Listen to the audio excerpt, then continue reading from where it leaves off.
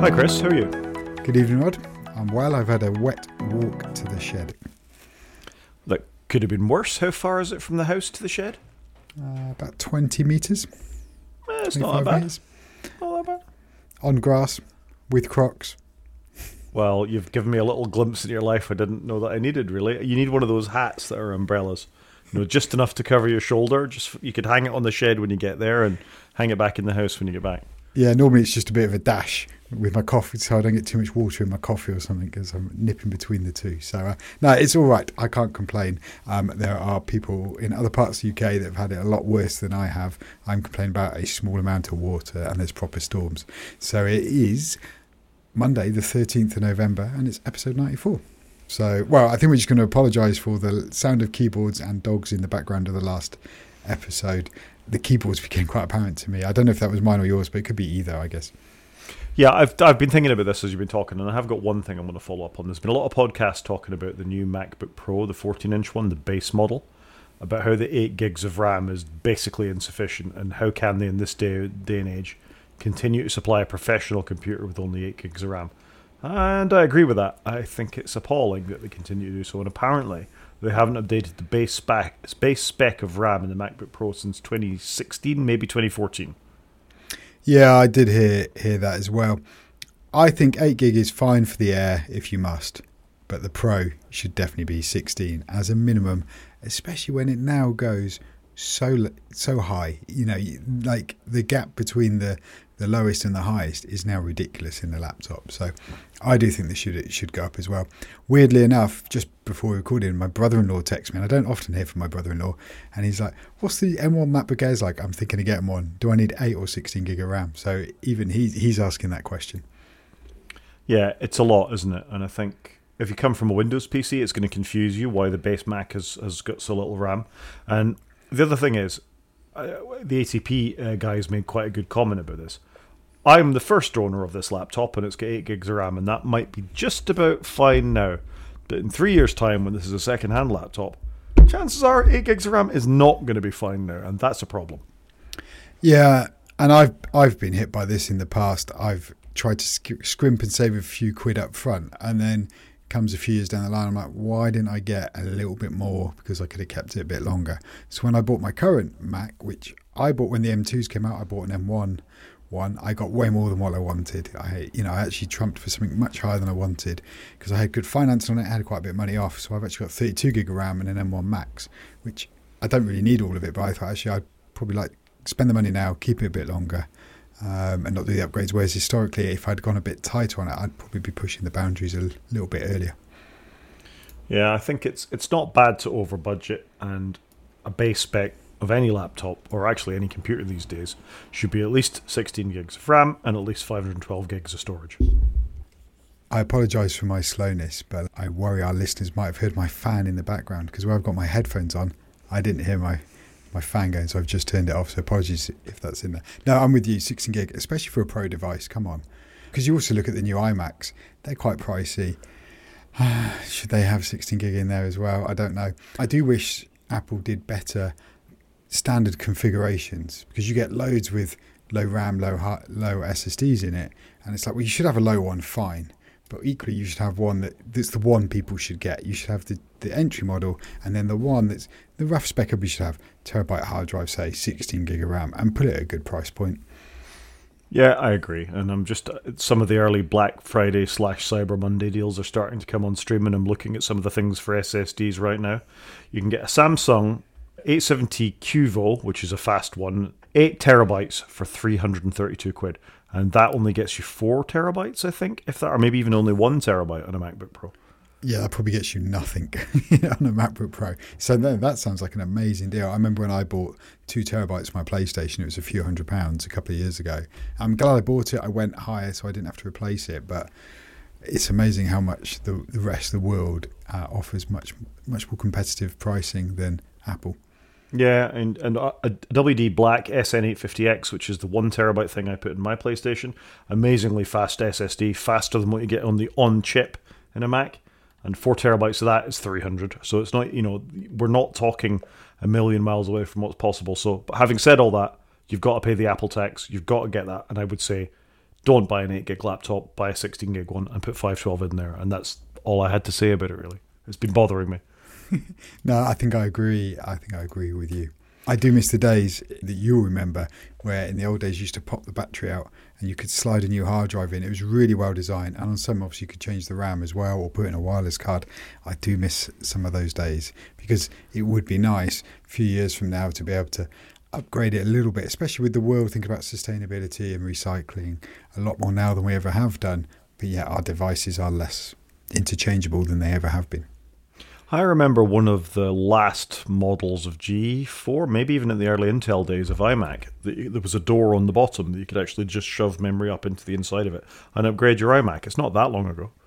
No, I think that did go into the Intel era. A nice little thing to do. And, we applaud the framework laptop all the time for being more sustainable. Much as these devices are lovely and beautifully made and don't flex and have all the good things now that we've come to expect from Mac laptops after so many years of so many bad things, I would like them to be a little more upgradable. Yeah, I completely agree. Because sometimes your needs change. And you know what? Maybe I do want to put 64 gig of RAM in this thing. In Apple, yeah, you can charge me some extra money, but it feels like we're going way away from there now. As we discussed last time, the chips are now more linked to the RAM than ever because you get certain configurations of RAM to the chip now. So it feels like those days are over. Definitely. Anyway, our unexpected follow-up that there was follow-up of, that's all I had to say. Should we go and do some news? Yeah, let's do the news. So, first story, and this is just I hope he's okay kind of story as much as anything else. So, one of the co-founders of Apple, Steve Wozniak, him, Steve Jobs, and I've forgotten the third guy's name, the investor that was originally in at the start, were the three that actually properly incorporated Apple. Steve Wozniak was absolutely the technical genius that got Apple to where it was. Steve Jobs, brilliant at marketing, could sell snow to the Eskimos, I think is the way that they used to say that kind of stuff.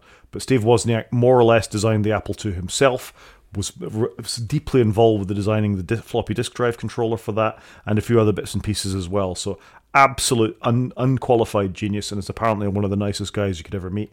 I think for Americans, he appeared on Dancing with the Stars, which is their variant of Strictly Come Dancing. But this story says that he was admitted in Mexico City with symptoms of something like a stroke, or maybe just a bit of brain fog or something like that. It's a bit vague. This story was on November the 9th, so it's a few days ago, but I haven't seen an update since. So I hope he's all right. He seems like a really nice guy. Yeah, no, I hope he's well. Obviously, yeah, without him, Apple wouldn't have got started. He was the technical authority in essence. Yeah, fingers crossed he's okay. But obviously, he's not been at Apple for a long time, but he's obviously done well out of it and is notorious for it. So yeah, I hope he's well. And the other co-founder was, I can't remember this person's name, but it's Ronald Wayne was his name apparently. And he was only there for a short period of time. Yeah, he got out fast. He's a bit like the fifth member of the Beatles, or the drummer before Ringo, I think. He absolutely made the wrong move. Yeah, 100%. Anyway, get well, Steve Wozniak. You're a bit of a... He must be listening, right? Oh, absolutely. Why wouldn't he be? He's a rich man. Didn't he? I'm sure he used to do a thing called Segway Polo as well. That was one of the things he became notable for. I do remember him on a Segway. I don't know why that image, has come to my memory. So yeah, wish him well. Fingers crossed he's all okay. Yeah. Moving on, there was a story earlier in the week from 9to5Mac and others that some of the new M3 MacBook Pros that we've talked ourselves to death with and the new iMacs were shipping with Ventura, which is slightly surprising. And then when you were going to install Sonoma on them to bring them up to date, to bring your updates over, this was failing. So we skipped over a story while you were off in Cyprus about how you could potentially update iPhones while they were in the box. So there'd be sensors, the phone would be near enough the surface of the thing. You could put them all in like a pizza oven type thing is the way it was described. 7 or 8 phones in a box and upgrade them. It seems to me they should maybe be thinking about something similar for the laptops. Yeah, I was surprised by this because A, I missed it, but B, I was amazed that these devices didn't need Sonoma as a minimum because normally Apple, have certain OSs that are minimum for products. They do it with iOS, they do it with Macs. And I'm amazed it wasn't Sonoma, and it felt like Sonoma needed to come out first and it would support these new devices. So I'm surprised that it even is running, I'm going to say Ventura, I can't remember the name now, the previous OS. But it just seemed bonkers to me that this is a thing. But have these things been sat around on the shelf for a while or something? I mean, they must have been really late with some of the M2 stuff for these then to be sat around for so long with an old OS on it that was released back in the summer. So all a bit bizarre. Yeah, it is. It doesn't chime quite right, as you say. And let's face it, that event caught us by surprise. Maybe it caught the supply chain by surprise as well. Yeah, all very bizarre. Or maybe it didn't catch them by surprise, and they're surprised that the devices didn't get released earlier. So, yeah, bizarre. Yeah, a bit of a strange one. Anyway, the silver lining on this is that the latest update to macOS, Sonoma 14.1.1, fixes the problem. So that's good, but really they shouldn't be shipping devices in this state, and that's twice now. The iPhones had had a similar problem, and now we've got the Macs as well. And now they all run more or less the same sort of kernel and means of updating them. Macs come with IPSWs, which is the acronym that iOS and iPadOS devices used to come with. Some iPhone software something was sort of the base kernel of them all. It's not a surprise, really, that they're going to be subject to the same sort of problems. Yeah, very bizarre. Like I say, it's just bizarre that Apple shipped this. But hey ho, hopefully they've sorted it. Apple, though, haven't had a good year for software updates, have they? They've had a few drop balls because we had a lot of software updates when the new iPhones came out, 17.0.1, 0.2, 0.3. So, yeah, hopefully they're doing some work to improve the situation. Yeah, I mean, you particularly were bemoaning about the fact friends and relatives were saying to you, why am I having to update my phone so often? It's slowed down a little bit now, but that's not an ideal state of affairs. It's especially when there's no tangible reason. And it was the same kind of going to iOS 17. It was like, you should update your phone, but there's not much in there. So maybe the Journal app will get them when 17.2 comes out. Nobody will want to upgrade for that. Maybe. Anyway, moving on, another software update news, and this is a near miss that we're reporting on more than anything else. So this was a story originally in 9to5Mac. The iOS 17.2 had hints of Apple moving to letting users sideload stuff from outside of the App Store. So they get very excited about this. There's a whole bunch of reporting on, and we talked about it last week, that there were no signs of Apple actually presenting how they were going to allow this to happen to be in accordance with the European Union's Digital Markets Act. It's since turned out that Apple actually got in touch with 9to5Mac and said, no, this is an MDM, Mobile Device Management API, nothing to do with sideloading. So that's slightly disappointing, or is this just Apple trying to be mysterious and hide what is actually going on? I think this is an odd one. I think if Apple were trying to hide it, they'd probably just said nothing. But the fact they've actually contacted, maybe it is just MDM and it is nothing to get excited about. I don't know. It feels a bit odd, but surely Apple have got to do something, and I think we're all expecting something back at WWDC, so it's odd that they're waiting to now. So, yeah, all a bit odd. Yeah, I guess Apple will push this and kick the can down the road as much as they can. They're going to they'll take fines. We've already seen this with some of the other app stores that we've talked about over the years or so. So this sort of maybe fits in there. Maybe we won't see anything until iOS 18. We might discuss that a little bit later on in the show, actually. But I just thought it was interesting. This was the first hint of something that we'd been looking for, and then we've had it dashed. Yeah, or maybe Apple have found some loophole in the wording, or, they could be employing lawyers, aren't they, to try and get them out of doing these changes because they don't want to do it. Yeah. Anyway, in related news, Google have argued that iMessage should be regulated by the EU's Digital Markets Act. You and I were both surprised that they'd got out of this before, that iMessage didn't seem to be subject to it, whereas Google's messaging services did, and Facebook and WhatsApp and others were all subject to the Digital Markets Act. But obviously Google are a bit irked by this, and they're saying, if we're in for it, Apple should be in for it too. And I can't really blame them. Yeah, I'm with you here. I think message is massive. I use it all the time. It's the only way you can get hold of me, really, by text. So I'm surprised it's not in here. It is interesting to look at the article, though, that we've got linked, because under browser, it just lists Chrome and Safari. Edge doesn't even get a mention, because I'm assuming the user base is so low that it's not there. But looking at that graph, though, like Microsoft are barely on there, because they come under, obviously, operating system, and then they come under social network because they own LinkedIn. But it's amazing how they're fairly irrelevant in this whole screen. Bing's not under search either, so it's super interesting. It is a bit odd. And just to be very clear, the EU want to include any devices where you have more than 45 million monthly active EU users and more than 10,000 yearly active business users. I got to think a lot of Azure services have more than 10,000 yearly active business users. With a business turnover of at least 7.5 billion euros or market cap of 75 billion euros. I'm surprised there's not more Microsoft stuff on this slide. Yeah, it just feels very Microsoft light, doesn't it? It's bizarre. maybe they don't want to look at that too much, because despite best efforts in parts of the EU, I'm thinking of Germany particularly, to sort of push forward with Linux as desktops for governmental organisations, the reality is Microsoft's operating systems dominate. They do. Yeah, no, it's odd. Microsoft's done a blinding job, I think, of skirting under the radar. As I look at this, the services for gatekeeper designations, and you're quite right to pull Microsoft out of this, under video sharing, it's deeply disturbing there's only one, and that one is YouTube. Talk about a dominant market. Yeah, no Discord on here. I mean, that could obviously go under social network or a video, and then there's no Vimeo or anything like that, because YouTube does have it sewn up, to be fair.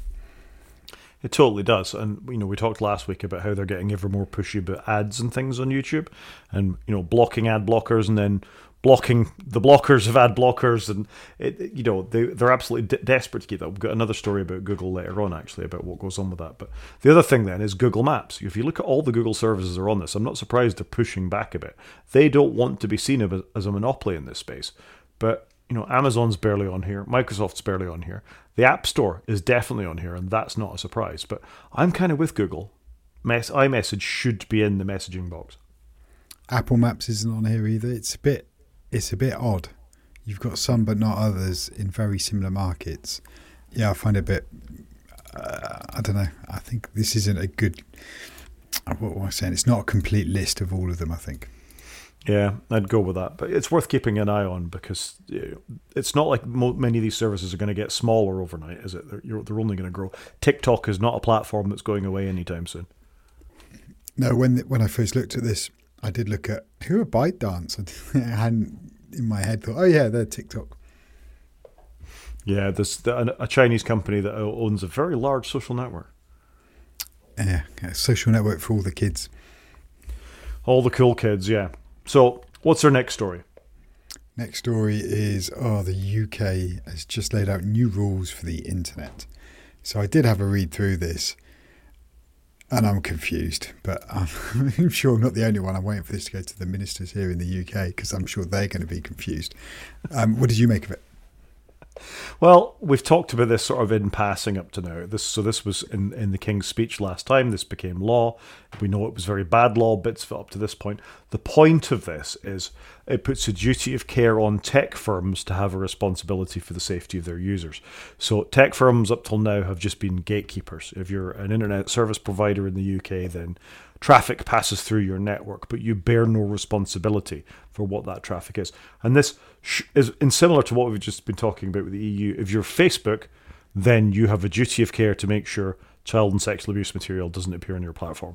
If you're X, you have the same thing. And what you need as part of that are robust controls that if somebody complains that they're being victimized, revenge porn, whatever the various things that people can be attacked using social networks are on here, then you need to have a responsibility to your users to be able to police it, investigate it, and deal with it. And I think, in as much as anything, that's fine. You should be able to get in touch with somebody at a company to deal with it. I'm not sure X/Twitter have that anymore, because Elon fired them all. Yeah, so I read this, and I thought it sounded good. The first statement is, right, tech firms need to take ownership for illegal content on their platforms. Brilliant. But you're right. And am I right in thinking, though, that Elon has said that, if this law came to pass, then Twitter, now X, might leave the UK because it won't be able to do it? And it's like, well, that says a lot about your service, doesn't it? I don't disagree with this. I think, tech firms should be taking ownership for the platforms they are providing, because they're the only people that can remove the content. So I'm on board with this, but I guess there are different laws in different countries, and it is more nuanced, I think, once you start digging into it. It totally is, and the nuance is, if you're WhatsApp or iMessage and you encrypt all the messages and you don't hold the keys to that, you don't know what's on your platform, and that's part of the thing. I think having the ability to investigate it in some way is good, but I wouldn't want to break encryption to do that for the reasons we've discussed before. Yes, this one's tricky, isn't it? Because that's where you need that end-to-end encryption. So for me, a direct messaging platform is very different to a social media that's published on the open internet, where you can get a link to it, say a Facebook post, a LinkedIn post, whatever it may be. I think that's very different than an end-to-end encrypted messaging platform. I think if something's publicly available and anybody could stumble across it, that is different to somebody communicating between two people on end-to-end encryption. And I think there does need to be a line between the two here. It's complicated, and it's complicated for people that own platforms, isn't it? Because the laws are very slightly different in different countries. And we talked about how Spain was sort of pushing ahead with something like this. The UK is obviously pushing ahead with something like this. America has its own variant of this. I think it's called the Online Safety Act. Sorry, the Digital Services Act. So there's a lot of regulation around the world, and it's going to be very difficult for some providers to fit in with this. The UK walked back from saying, right, you've got to pass your software with patches onto us, or give us the keys to your two-factor authentication. But maybe another government won't, and then some companies, in the same way Elon did, will just pull out. It's a very difficult thing to chase, and I understand it's a thorny issue, but I'm not sure. I like the spirit of the law. I think the execution is poor, and what you said there about ministers grappling with this and the courts grappling with this is going to be really important in years to come. Yeah, and you can see it though, can't you? You can see somebody going, well, yeah, why wouldn't we get platforms to stop illegal content going on it? Like say we use LinkedIn as an example, it makes perfect sense. But then when you start thinking about an end-to-end encrypted messaging platform, and Twitter is both of these platforms, then it poses very different questions, doesn't it? Of how do you even go about doing that? Yeah, and it's a double-edged sword for lawmakers as well. I mean, for those that aren't aware, here in the UK, we have an investigation into the COVID pandemic and government's handling of that at the time. And a lot of that rests on the man who was Prime Minister at the time's WhatsApp messages. He's claiming the phone he had at that time has been replaced, and he's forgotten the password to his WhatsApps, and they're just gone. Anybody that has ever had anything to do with any of these messaging services knows you can just put your password in again and you can recover all those messages. So that's blatant lies on the face of a politician.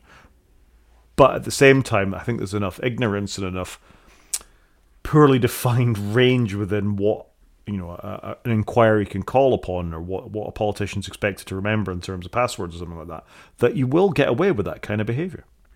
Yeah, I don't know if you watched Have I Got News For You. It's a show here in the UK. It's usually a comedy panel, and it's usually about what's happened the week in politics, in essence. And there was a clip of a minister, in front of a panel hearing, and they were asking this minister, so why is it on the, I'm going to make the dates up, on the 25th of March, you deleted all your conversation history? And the minister just goes, I can't remember. And it was just like, exactly what you were doing. You went in and deleted all the evidence that you held on your device, and that was your get out of jail card. So not good. Shall we move on? Because this just winds me up. Apologies. It's getting deeply political. And again, today there's been a major cabinet reshuffle in the UK as well, and that is just mind blowing. But that's a whole nother thing. Yeah, weirdly, our Prime Minister from 3 Prime Ministers ago has come back, which is strange. But he's not a Prime Minister. He's now got a different job. Yeah, he's got a different job and he's sitting as a minister, which has got precedent, but he can't be questioned in the House of Parliament because he's a Lord, and Lords can't be questioned in the House of Parliament. So how does that work? Oh, it sounds like it's just such a stupid rule, doesn't it? It's bizarre. Anyway, I'll get very political in a minute, so we should move on. In grim news, a robot has mistaken a man for a box of peppers and killed him, and this is in Korea. It's not good, is it? Yeah, so apparently the man was checking to see the sensor electronics were working properly. The robot took hold of him using its arm and tongs, crushing his face and chest. Officials believe the system misidentified the man as a box of food and tried to lift him up. Oof. This is not good. This is our second robot against human story in the last few weeks. We had the robotaxi in San Francisco that parked on the lady and had to be winched off her. And now we've got a robot actually killing a human being, and I guess it will have happened before, but this is the rise of the machines by accident, isn't it?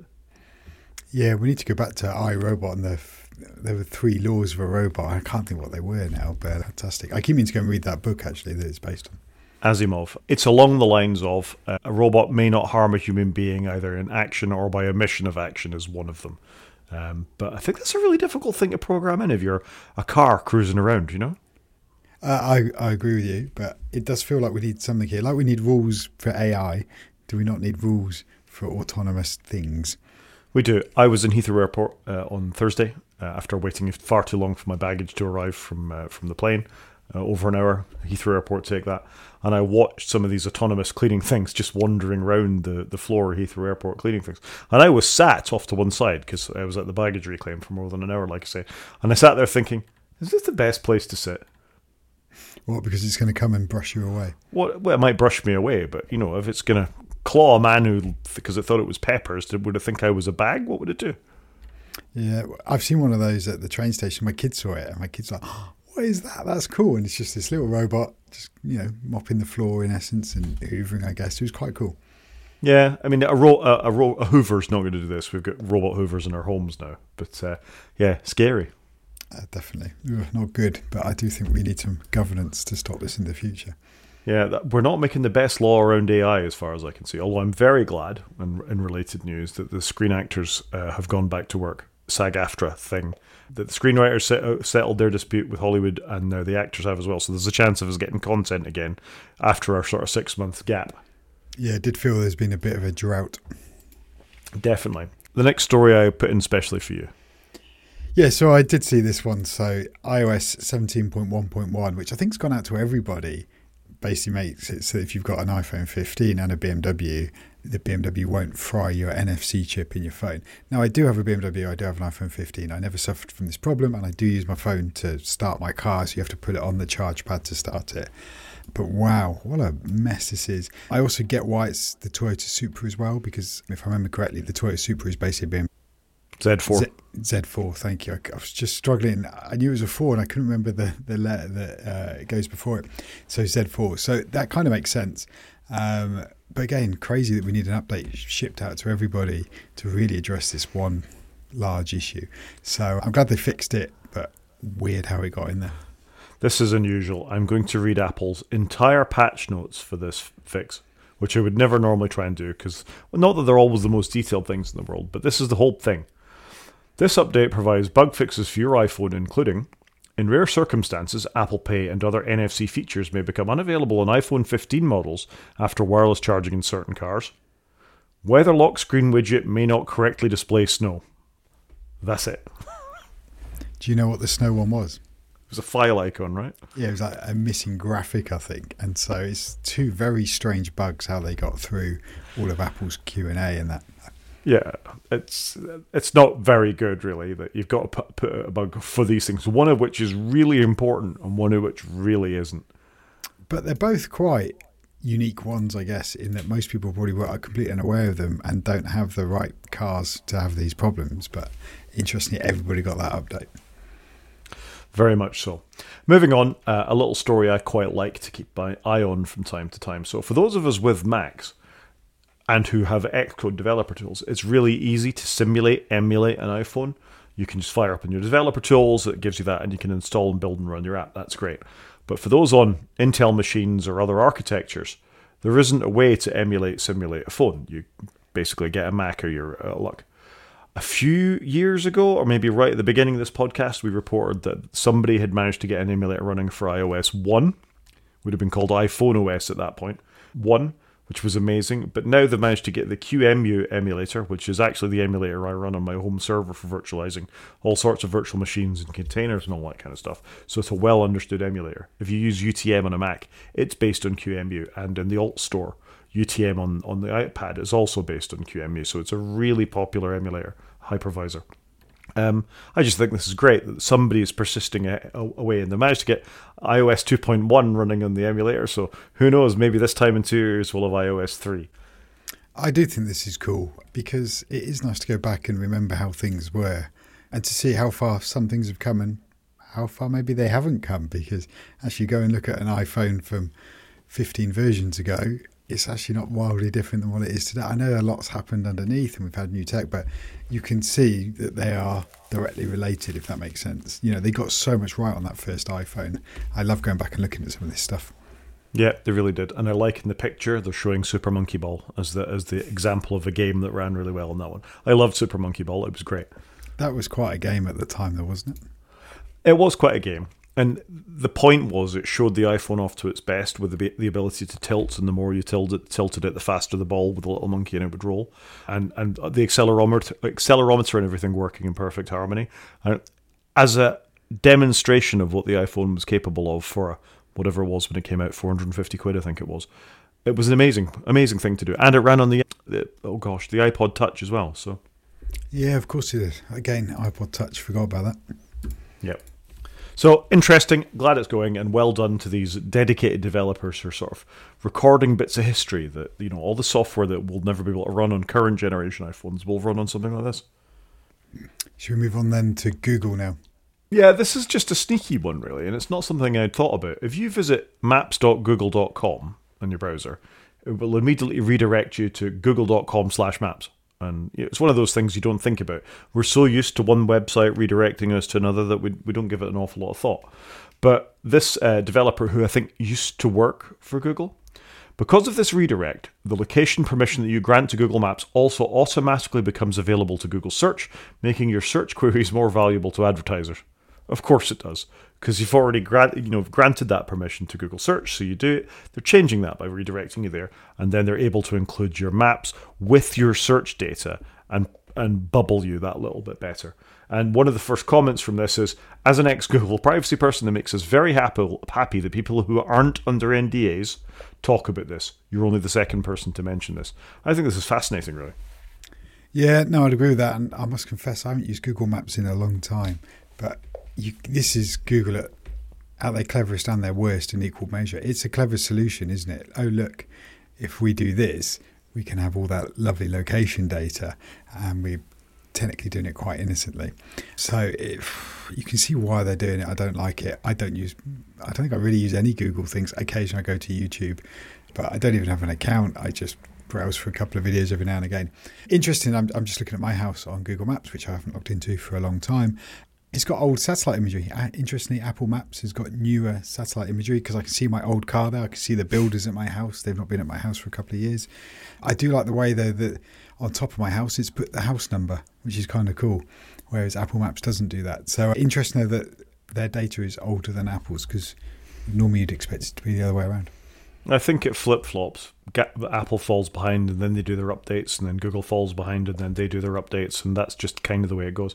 Google have the advantage of getting better crowdsourcing, I think, than Apple as well, although Apple's got better at that too. But the ability for people to report on places and things in a particular area, when you do search on Google Maps, you do get a little bit more help from people around you for that kind of stuff.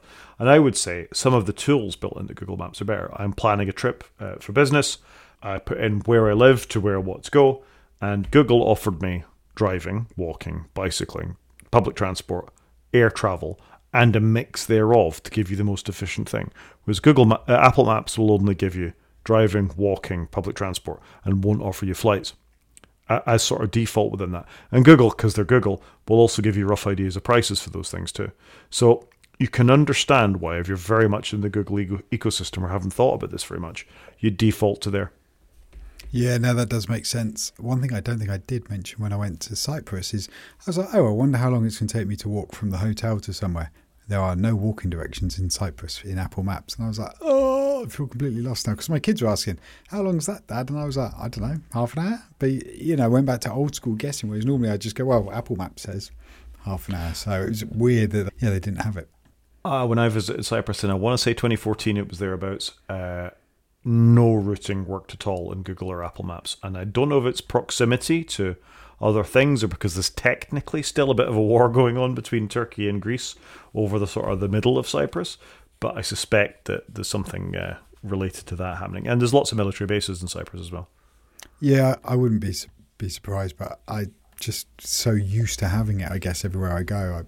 I was a little bit lost without it. Yep, fair. Have we got any other news stories?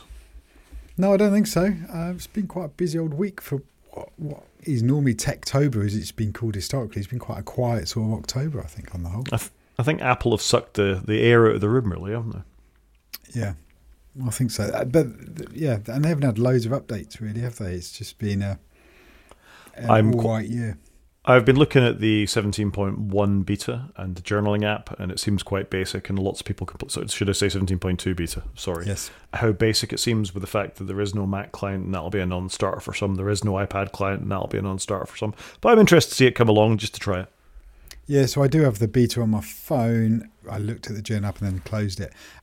I would have normally gone, I'm sure the journaling app will come quite quickly to other platforms. But seeing as Apple Music Classical has gone nowhere, I don't know what's going on over at Apple at the moment. They can't seem to do two things at once. I find it very bizarre because I'm sure if this was a one developer shop, that they would have, got more apps out the door at this point. So I think it's very bizarre, Apple's ploy at the moment not to have these apps everywhere. So it's very strange. I am going to put in a last minute story because I just happened to look at the news app, and I'm going to put it in now. And it's just a little bit of Google Apple news about how we have a figure now for how much Google pays Apple for embedding search apps in Safari, and Google gives Apple a 36% cut of all search ad revenue that comes from Safari. That's a big number, isn't it? That's a very big number indeed. Incredible. Yeah, Google and Apple aren't going to come out of this antitrust trial looking very good, I don't think.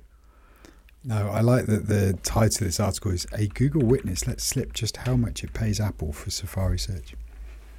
Yeah, shocking. Anyway, a nice little one to finish on. Should we move on and do some media? Let's do media. And you've put in For All Mankind. I have, and it's an apology, really. I haven't had a chance to watch the first episode of For All Mankind, which I think debuted on Thursday. It's a show that I think is one of the best on Apple TV+. I'm desperate to watch it. Having waited this long, I now may wait till next Thursday and binge the first two rather than the first one. But it's out. I watched the trailers before it came. I think it's great. I can't wait to watch it. I feel sad with myself for not having watched it and wondered if you had. No, I haven't seen it either. I did see it drop, and there's a couple of reasons why I've not seen it, and I'll go into those in a sec. But I'm like you, I think I want to see it, but I haven't. But I also don't want to just watch it casually. I actually want to sit and watch it properly, and I think I've been saving it for that. I'm still mixed on whether I like the ability to binge things or not. I kind of like with my children, oh look, Bake Off's on tomorrow night and we sit and watch that as a family, and then we'll wait till next week, and we can't just roll straight into the next one.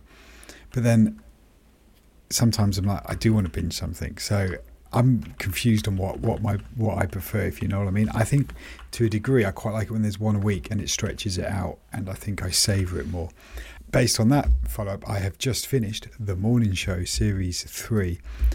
Fantastic. In a word, I thought it was brilliant. They had a cyber hack in there. They had somebody trying to do a buyout. It had John Hamm, who was in Mad Men. Loved it. Right up my street. Thought it was fantastic. So generally enjoyed it. It was 10 episodes, and I thought they kept it quite well. They brought it all together.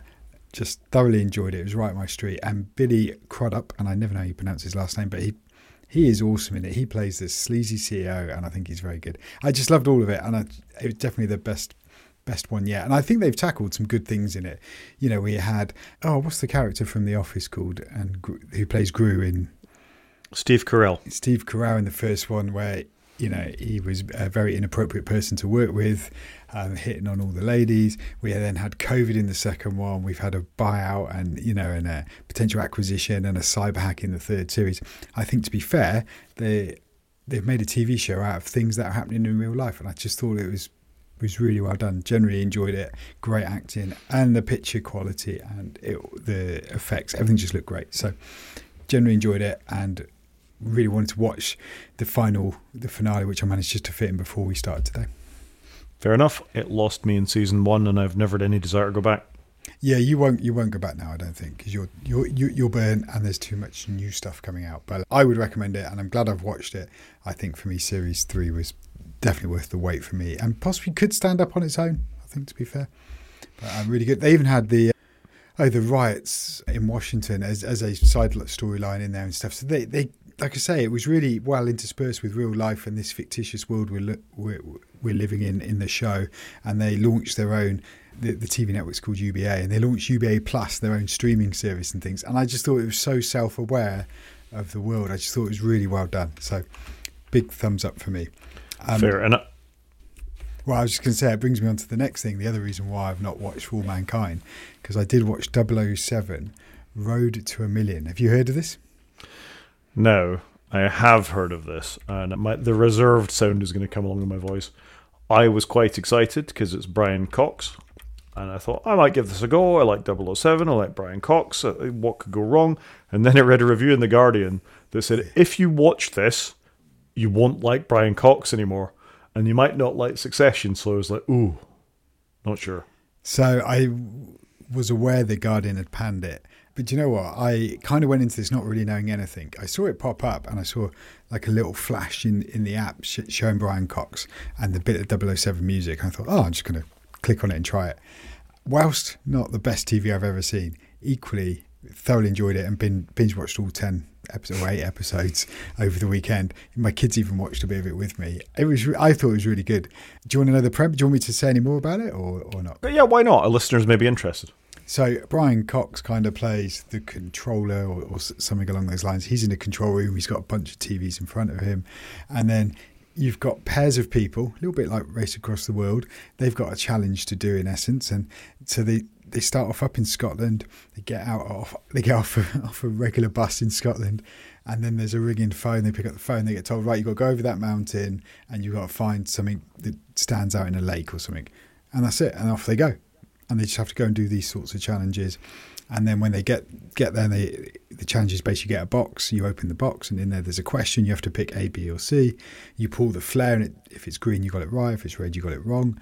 I just thought it was quite well done. The only bit that marginally annoyed me is you didn't get to see some of the pairings very much because either they didn't last very long, but they didn't treat all pairings equally, if that makes sense. So they showed you a lot more of others and they got to different countries and you didn't see any of that sort of travel, if that makes sense.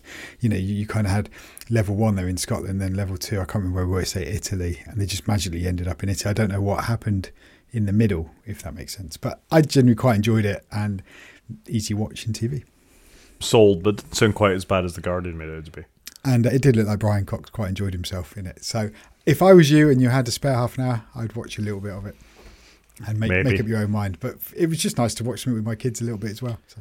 I'm a sheep. I'm almost entirely led in my media choices by others. But then, I was talked around to Succession and others, so maybe I want to be a little bit more open to these things. Yeah, like I say, it's not the world's best telly, but equally, it's not the world's worst telly. For a little quiz show, my kids, I can't explain it, they love a quiz show. Even though they probably don't know half the questions or the answers, they love a quiz. And so for them, it was a little bit up their street. It was a bit of action and a bit of a quiz. Taskmaster, like. Yeah, exactly. They're mad on Taskmaster. So, yeah. So it was good. Fair enough. Sticking with the spy theme, a trailer came out last week, or the beginning of this week, for Slow Horses Season 3. I'm very excited for Slow Horses Season 3, and I'm sure you are too. Yeah, I've read the books. Fantastic. I'm looking forward to it. Again, just looks so good and so well filmed, put together. It's carried on in the same vein. All the actors are back. Looks fantastic. As I was looking for the link for YouTube, I just did a general DuckDuckGo search first, and it came up, and the first 3 or 4 articles were the biggest underrated show on Apple TV Plus, the show everybody should be talking about. We can't believe not more people are into Slow Horses, and I can only agree with that, really. Yeah, definitely. When I went to see Mick Herron at the Literature Show, some people asked, are you going to be making your shows more widely available because they're on Apple and I don't know how to get Apple? And there does seem to be that as a barrier. A friend popped around at the weekend, they're like, oh, you're watching something on Apple TV? I don't know how to get that. And it was just like, Apple's got some work to do there, I think, to get people onto it, because not many people have Apple TV boxes and they possibly don't know about AirPlay and all of those things. So, but the service also works on your LG Smart TV service, it works on a Roku box, it works on an Amazon Fire Stick, it works on the Google thing. You just got to look for it. Yeah, and maybe Apple were too slow to do all of that, and it just takes time. Yeah, there is an association with Apple hardware. And they could have done a little more with the trial, I think. That we got them for buying new phones and things like that, and they actually kept us free for quite a while. So maybe if somebody buys an Apple Watch these days, or buys a new iPad, or whatever, they could make that a bit more obvious to people too, I think. Yeah, or just explain to people, maybe they need a campaign. Everybody's seen the iPhone campaigns. Why not have an Apple TV on? You can get it on literally anything. Give it a go. How do I get Apple TV Plus? It was funny, when I was away this weekend, and a few people had said, oh, what's this Ted Lasso thing I've heard so much about? And I had my Roku box with me. So I actually fired up the first 2 episodes of Ted Lasso. And everybody, there were about 15 people in the room, were immediately addicted. How could you not be? It's fantastic. Yeah, it's great. So I think I might have sold a few Apple TV Plus subscriptions there. You should be on commission. Slow Horses, though, looks awesome and comes out soon. Winner. It does. Speaking of awesome things, the trailer dropped for Inside Out 2. Inside Out is a terrific film. It's one of my favourite Pixar films in the last few years. I'm super excited that there's going to be a sequel. I think it's fantastic. Do you like it, though, because you've had two girls and you can see inside their head in this one? No, it reminds me of a comic called The Numbskulls that was in the Beano or the Dandy, I forget which one, and it was that, I think it's called a homunculus, isn't it? Where you've got a little character that controls you inside your brain. I think that's what that is. And I always liked that sort of idea that anger was a character, frustration was a character, joy was a character. And Inside Out did it so well and with the usual heart that Pixar bring to these kinds of things.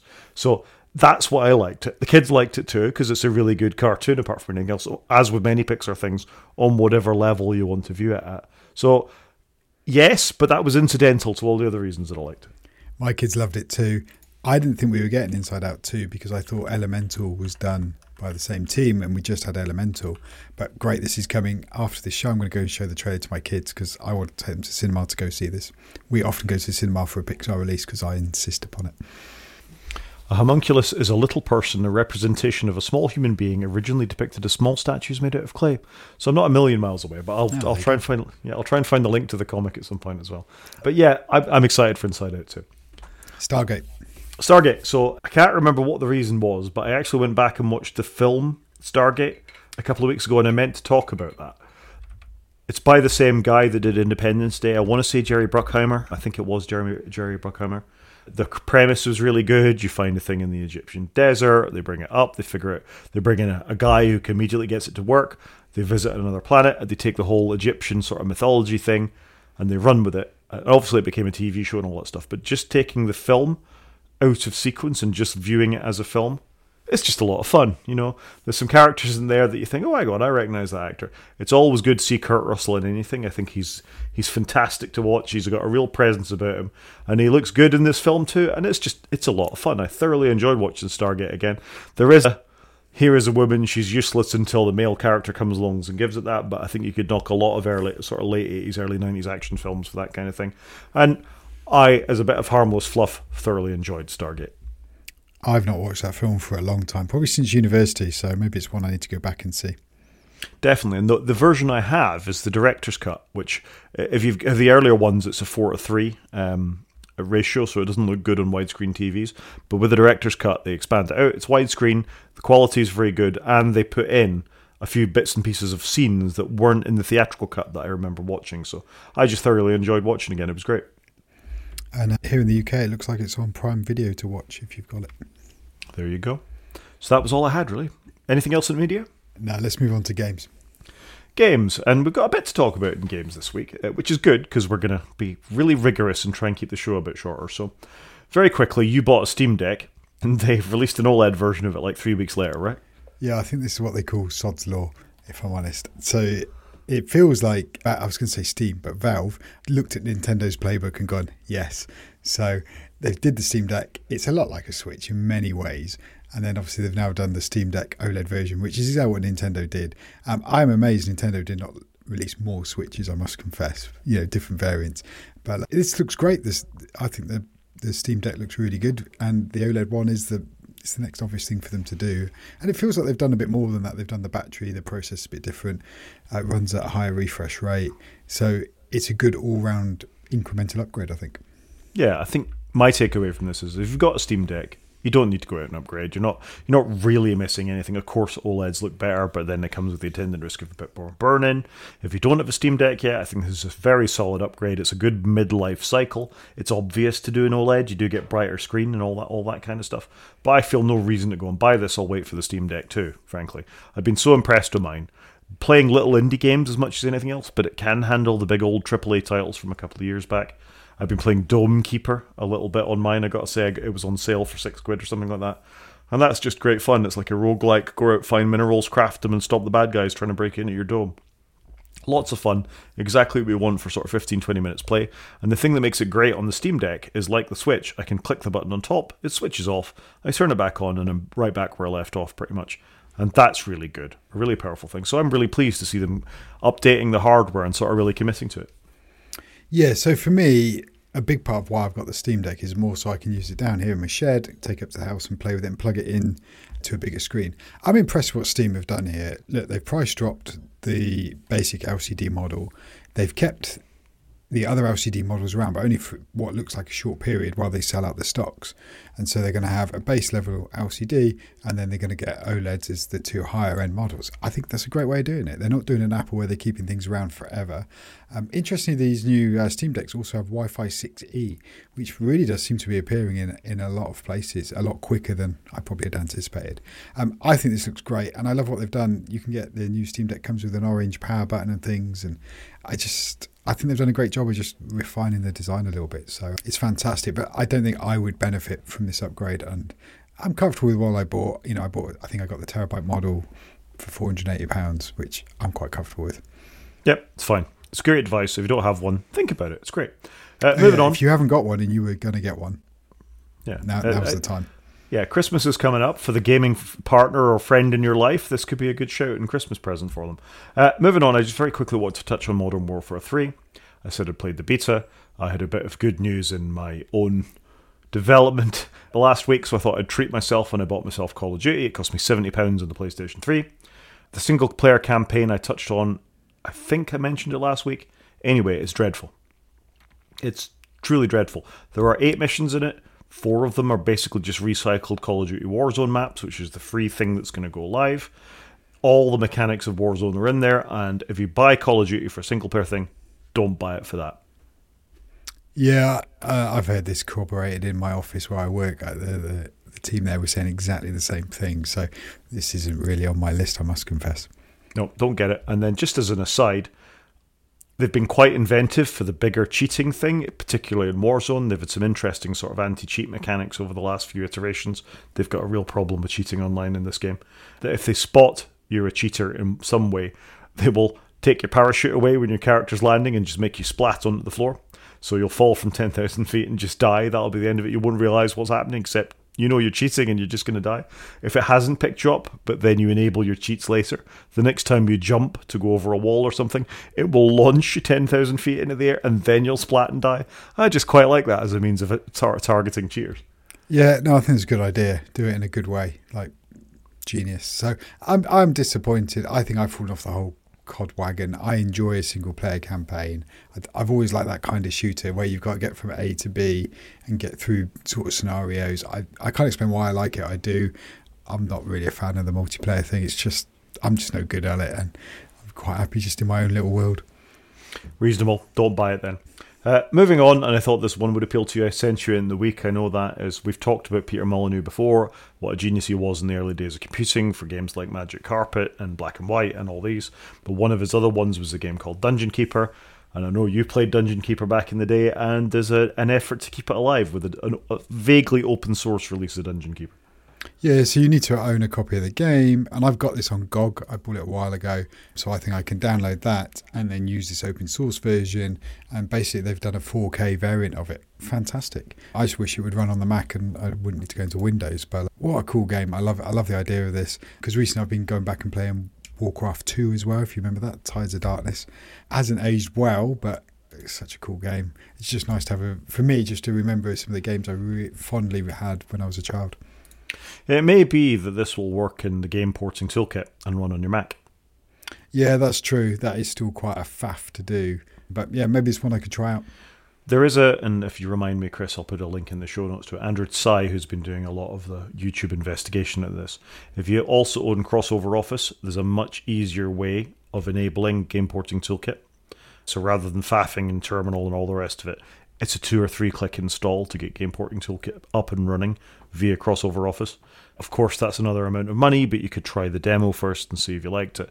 And the money that if you do buy it to make game porting toolkit a bit easier for you to use actually goes back into the Wine project, which downstreams to things like your Steam Deck and good emulation and on Linux, really. So I think it's a worthy thing that Crossover do. For a long time, they were the only ones waving the flag for Office on the Mac. I have bought it in the past. They're not an advertiser. But yeah, very good. Yeah, I'm amazed Apple haven't taken some of the scripts people are putting together to make it even easier for hobbyists, and that way you would get more people getting behind it, get some more adoption there. Yeah, fair. What's next?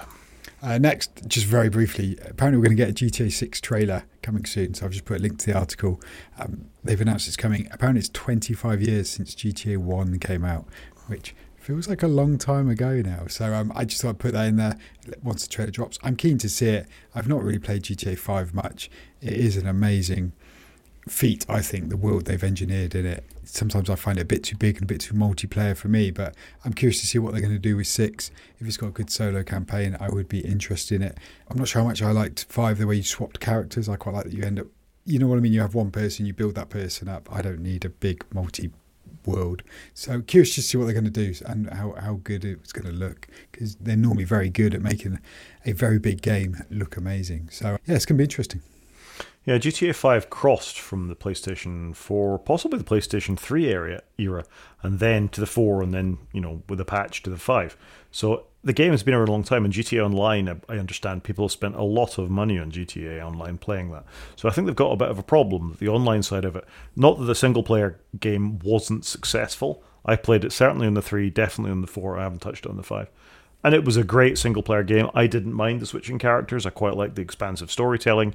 As an open-world game goes, it was really good. So I'm vaguely excited to see GTA 6. It was getting a little bit too violent and nasty for me. Even as somebody who plays Call of Duty, it was getting a bit too violent and nasty for me. So I'll see how it goes. Yeah, I thought it was quite good. I did play a little bit of 5 when it came out on the PlayStation 3. I've touched on it on the PlayStation 5 just to see what the graphics looked like. I thought it looked good, but I just felt it was a younger person's game for me, so I haven't really played it very much. But no, just interested to see what they do with 6, because I've played a lot of Grand Theft Auto games over the years and have generally enjoyed them. So yeah, let's keep an eye on it. I've also put a link in to GT7, so Gran Turismo 7. There's been a big what they called Spec 2 update just come out, and I'm just still amazed. I know I spent £70 on this game, it's a lot of money, but here I am 18 months later, I'm going to say, and they're still pumping out more cars and more tracks, and they've slightly tweaked some of the mechanics of how you get into everything. They've added some extra menus in. What a great update for a game, like I said, I paid for once. I'm amazed they keep adding all these things to it, but it must be working. People must be buying extra credits and keeping it afloat. So yeah, just thought I'd pop that in there, and it still looks fantastic.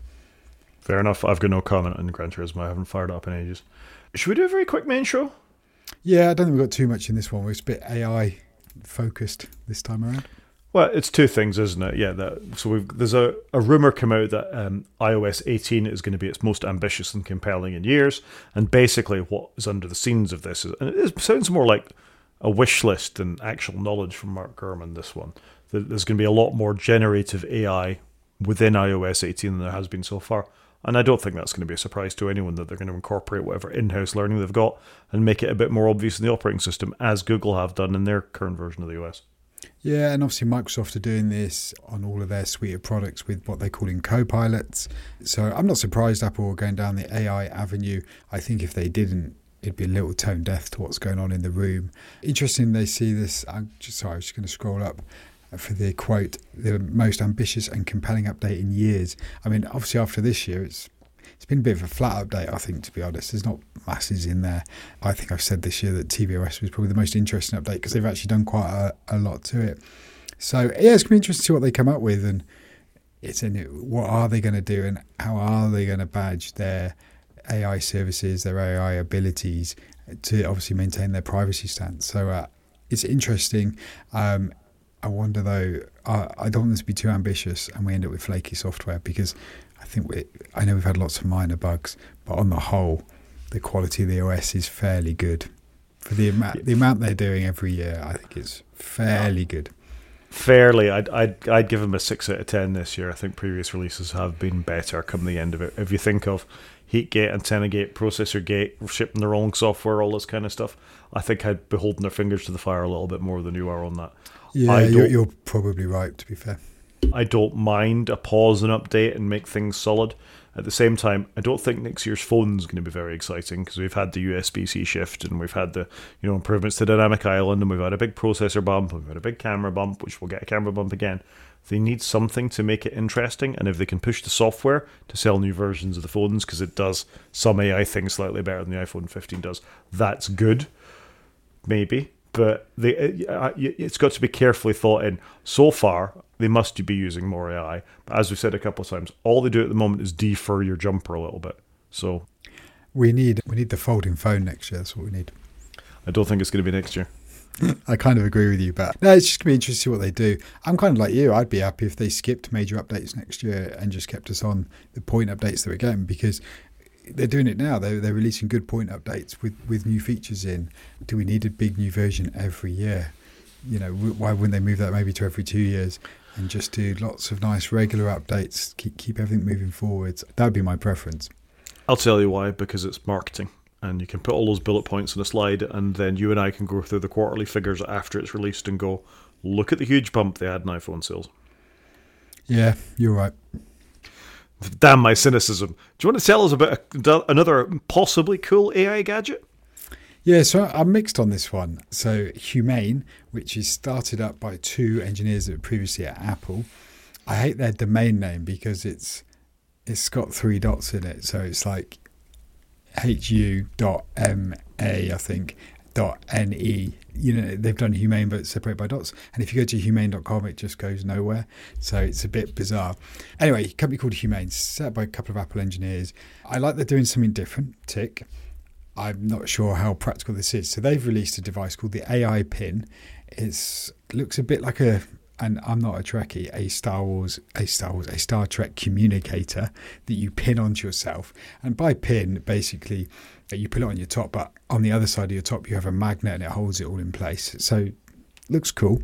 It looks a bit like a mini trackpad, I guess, is one way of describing it. It's got a camera in it. It's got a light on the top. And it's got I'm guessing a projector beam that can project onto your hand and give you a bit of an interface. And the way you use this device is you tap it and then you talk to it. So you go, play me some music. It doesn't listen all the time. You have to, tell it with intent that you want it to do something. You then talk to it, and you can use it with the Tidal music service. You can use it, I believe, with Microsoft services. It comes with a phone number, so it's like a phone in essence. You can text people from it. It will interrogate your text and use AI. I kind of like the concept, but it looks more of a companion to a phone, like a watch, than a replacement for your phone, because it's got this camera on it. But how would you know if you've actually got your friend's head in the picture for the camera, if you're taking a photo of somebody? It just seemed a bit odd, and they were showing how they've taken photos. You can take video with it. And so the way it works, like I say, you tap it, you can go, phone Rod, and then it will dial Rod, and you can have a conversation, and it creates apparently like a sound bubble in front of you, and it can be loud and it can be immersive. You can use it with headphones as well. And it's got a battery inside it. It's a bit like AirPods in a way. It's got a battery inside it. You can put an extra battery on it, and you can put it in a case and it will charge up, and that's got a battery in it. So it seems quite simple on the outset. But I would imagine after a little while, when you are standing in a shop and you just want to look something up on the internet and you're trying to talk to this thing and it can't find the thing that you want it to say to price check for you. Maybe it can't find the new Richard Osman book. And I don't know where you go with it when you get frustrated by talking to it, because you can't then interface in any other way. I haven't seen anything as well. Like, has it got an app on your iPhone? Like, are they expecting you to replace your iPhone or have a companion app with it? Because how would you get all your photos off it? How would you do all of that? How do you know what data it's got on you? So I think it's interesting, but I've struggled to see where it's going to work. So they're retailing for about $700 in the States. And then you've got to buy a $24 a month contract with T-Mobile, which is your mobile phone agreement. And I'm amazed Apple have never done this and gone buy your phone contract through Apple, have an Apple contract, and then they back it off to maybe a partner. I'm just amazed they've never done that. So I get where they're going with it, but I just struggle to see it's going to get any traction. I think some of the tech is cool. The way it projects stuff on your hands, that's pretty neat. It's quite nice. You've got that there, and you can do various gestures to go next track, previous track, pause, etc. But I just imagine it's going to be frustrating as hell when when the device doesn't do what you want, because your key way of interacting with it is by shouting at the thing rather than, actually, do you know what, the voice assistant's not working, I just want to pick up my device and tap away. Also, I'm not a big fan of talking to things because I might be listening to some music. I don't want to interrupt my music whilst I'm texting somebody. I want to keep the track going in my headphones, for example. Or I'm on a carriage and I don't want to be shouting out. I want to, tell it to play music or do something without having to speak loudly. I don't know. So I am mixed on it. I think there's some very clever engineering in here that, the interplay of software and hardware, and they've obviously made a product and got it out to market, but I just struggle to see how it's going to gain any traction. Yeah, this device mystifies me for a whole bunch of reasons, most of which you've covered there. The design of it is interesting. It's interesting you took the Star Trek sort of analog there, and you think how much mobile phones were actually influenced by Star Trek. Captain Kirk flipping his communicator open absolutely served as Motorola StarTACs and things like that for the way mobile phones would become. So maybe this is them looking at a later generation of Star Trek, the next generation in this case, and their comms badges to do this. But in Star Trek, it's just a communicator. It's not also trying to be the thing you listen to music on, give you mapping directions.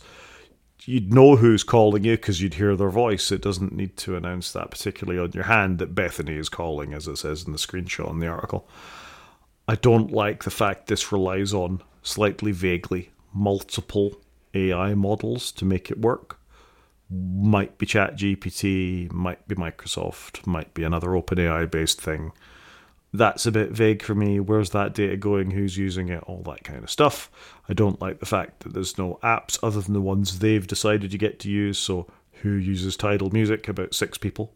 They see that as a selling point in the video. There's no apps. The video is a bit weird because it's the two founders doing the announcement, and it just felt a bit odd.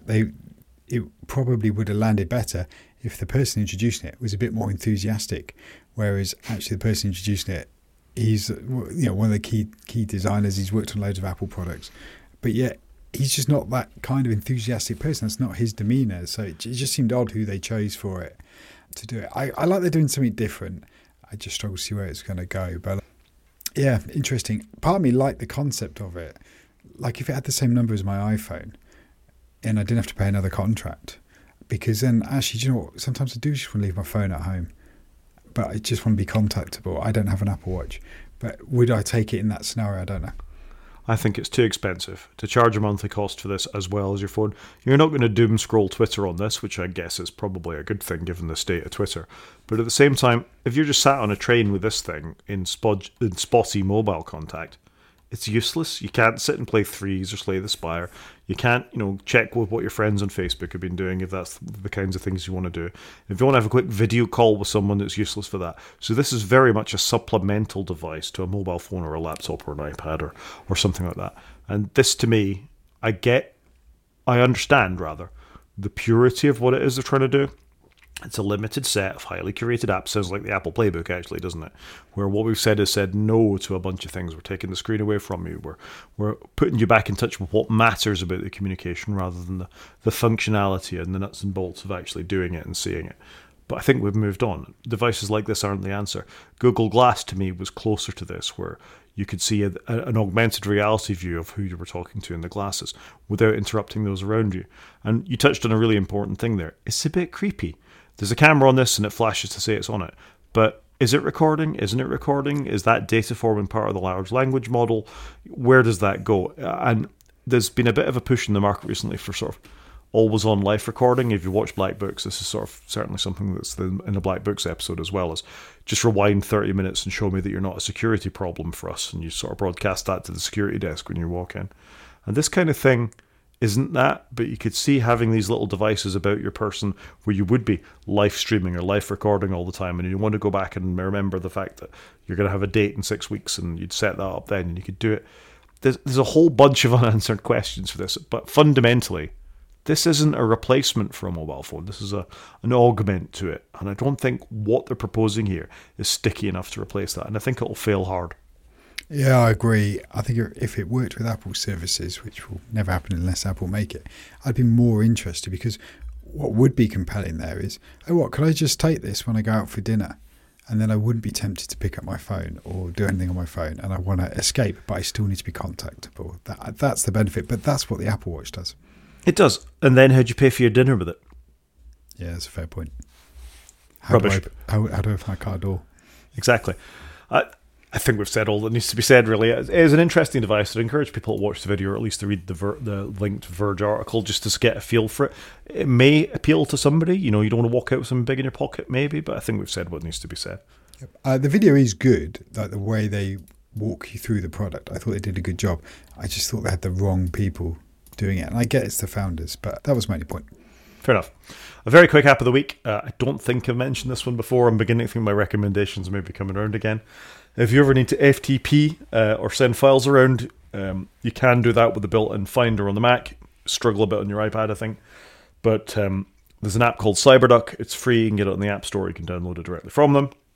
It works exactly as described. You can SFTP, you can FTP. What you can also do with it, because it's properly written, is if you have SSH requirements to SSH into a server or something, you can actually use the SSH part of that to get the files on and off the device too, and that's super useful. So I think it's a really good app. It's very well written. It's very Mac-like. Bit like, was it Panic Transmit used to be back in the day for that kind of thing? Not quite as spot on as that, but you had to pay quite a lot for Transmit. This is just a very well written app that I think is worth looking at if you've got any requirements for that very specific set of circumstances. Yeah, that's fair enough. It looks good. Transmit is still going, but yeah, there is a $45 license cost to buy it, which isn't too bad, but it is a great app. But no, this looks good. And like I say, it's free. You can't go wrong. Yep. No complaints about it at all. Thing of the week. Thing of the week is actually an app this week. I heard about this on a podcast and I thought, actually, this app sounds quite good. I haven't subscribed to it yet, but I was tempted.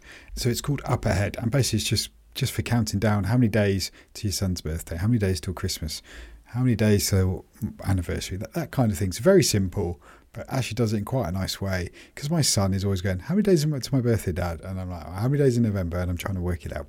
So I just thought it was a nice, very simple app. And they do a lifetime license, which is only £30 or it's £10 a year. So it's not a ridiculously expensive app. And it's just quite nicely done. So that's my thing of the week.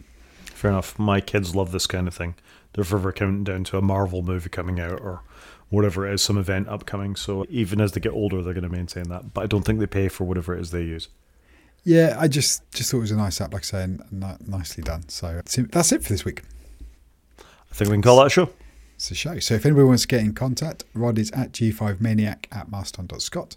I am at _CJP at marston.social, or you can drop us an email at wakefromsleep@protonmail.com. Talk to you next week, Chris. Cheers, Rod. Bye.